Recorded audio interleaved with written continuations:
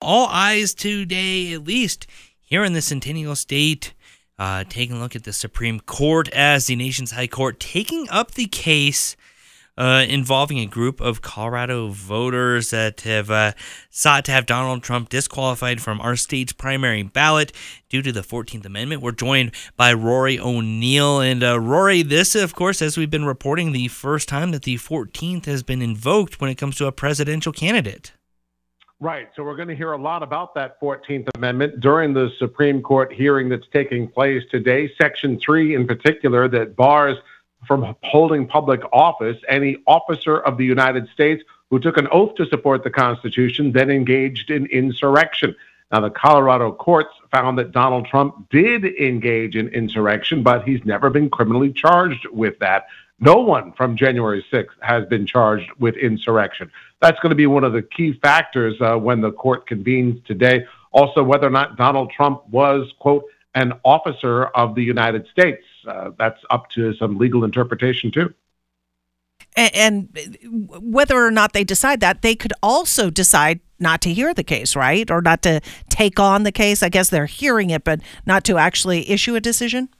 Well, this one they're going to take on and they're going to handle, and they'll probably have a decision very quickly. Normally, we have to wait months, and a hearing today, you'd get a result in June. But because the Colorado primary is fast approaching, we're going to get a ruling here quickly. Other states have also asked for a fast ruling. So there will be a ruling in this case. I think the case you're talking about where the court may not take it up relates to an appellate court decision that was released earlier this week when a 3-judge panel in Washington said that Donald Trump does not have presidential blanket immunity from his actions while in office. They say that that 3-judge panel wrote, Trump doesn't have it. No president has this full blanket immunity that Trump claimed he had. Now, in that case, the court may decide not to take it up, which means that if they decide not to have a hearing, then they'll let that lower court ruling stand.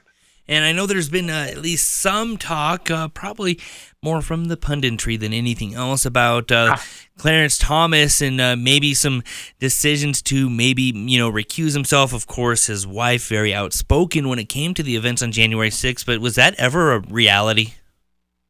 It doesn't seem like it will be. I mean, unless there's some late announcement, we are just a short time away from these oral arguments taking place. I would doubt that Clarence Thomas will recuse himself.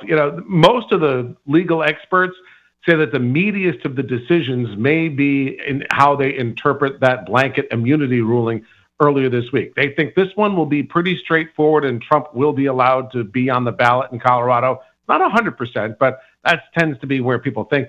But there's also more suggestion that the court will shy away from the immunity argument because, well, they don't want to look like a political court. They've already taken up one Trump case. They don't want any more. And most experts also agree that the opinion by the 3-judge panel was rock solid. And they backed it up with a lot of law, a lot of precedent, a lot of facts. And they think that's why the Supreme Court will just let that one stand. And that's also a big component of the former president's overall defense to several of these cases. Yeah, it'll be very interesting because I know we've spoken with legal experts as well, saying that part of the Colorado case could also invoke the fact that they're saying that he was part of an insurrection, but there was never actually any insurrection charges, no procedures like this, and this ruling could have been maybe putting the crime ahead of the cart.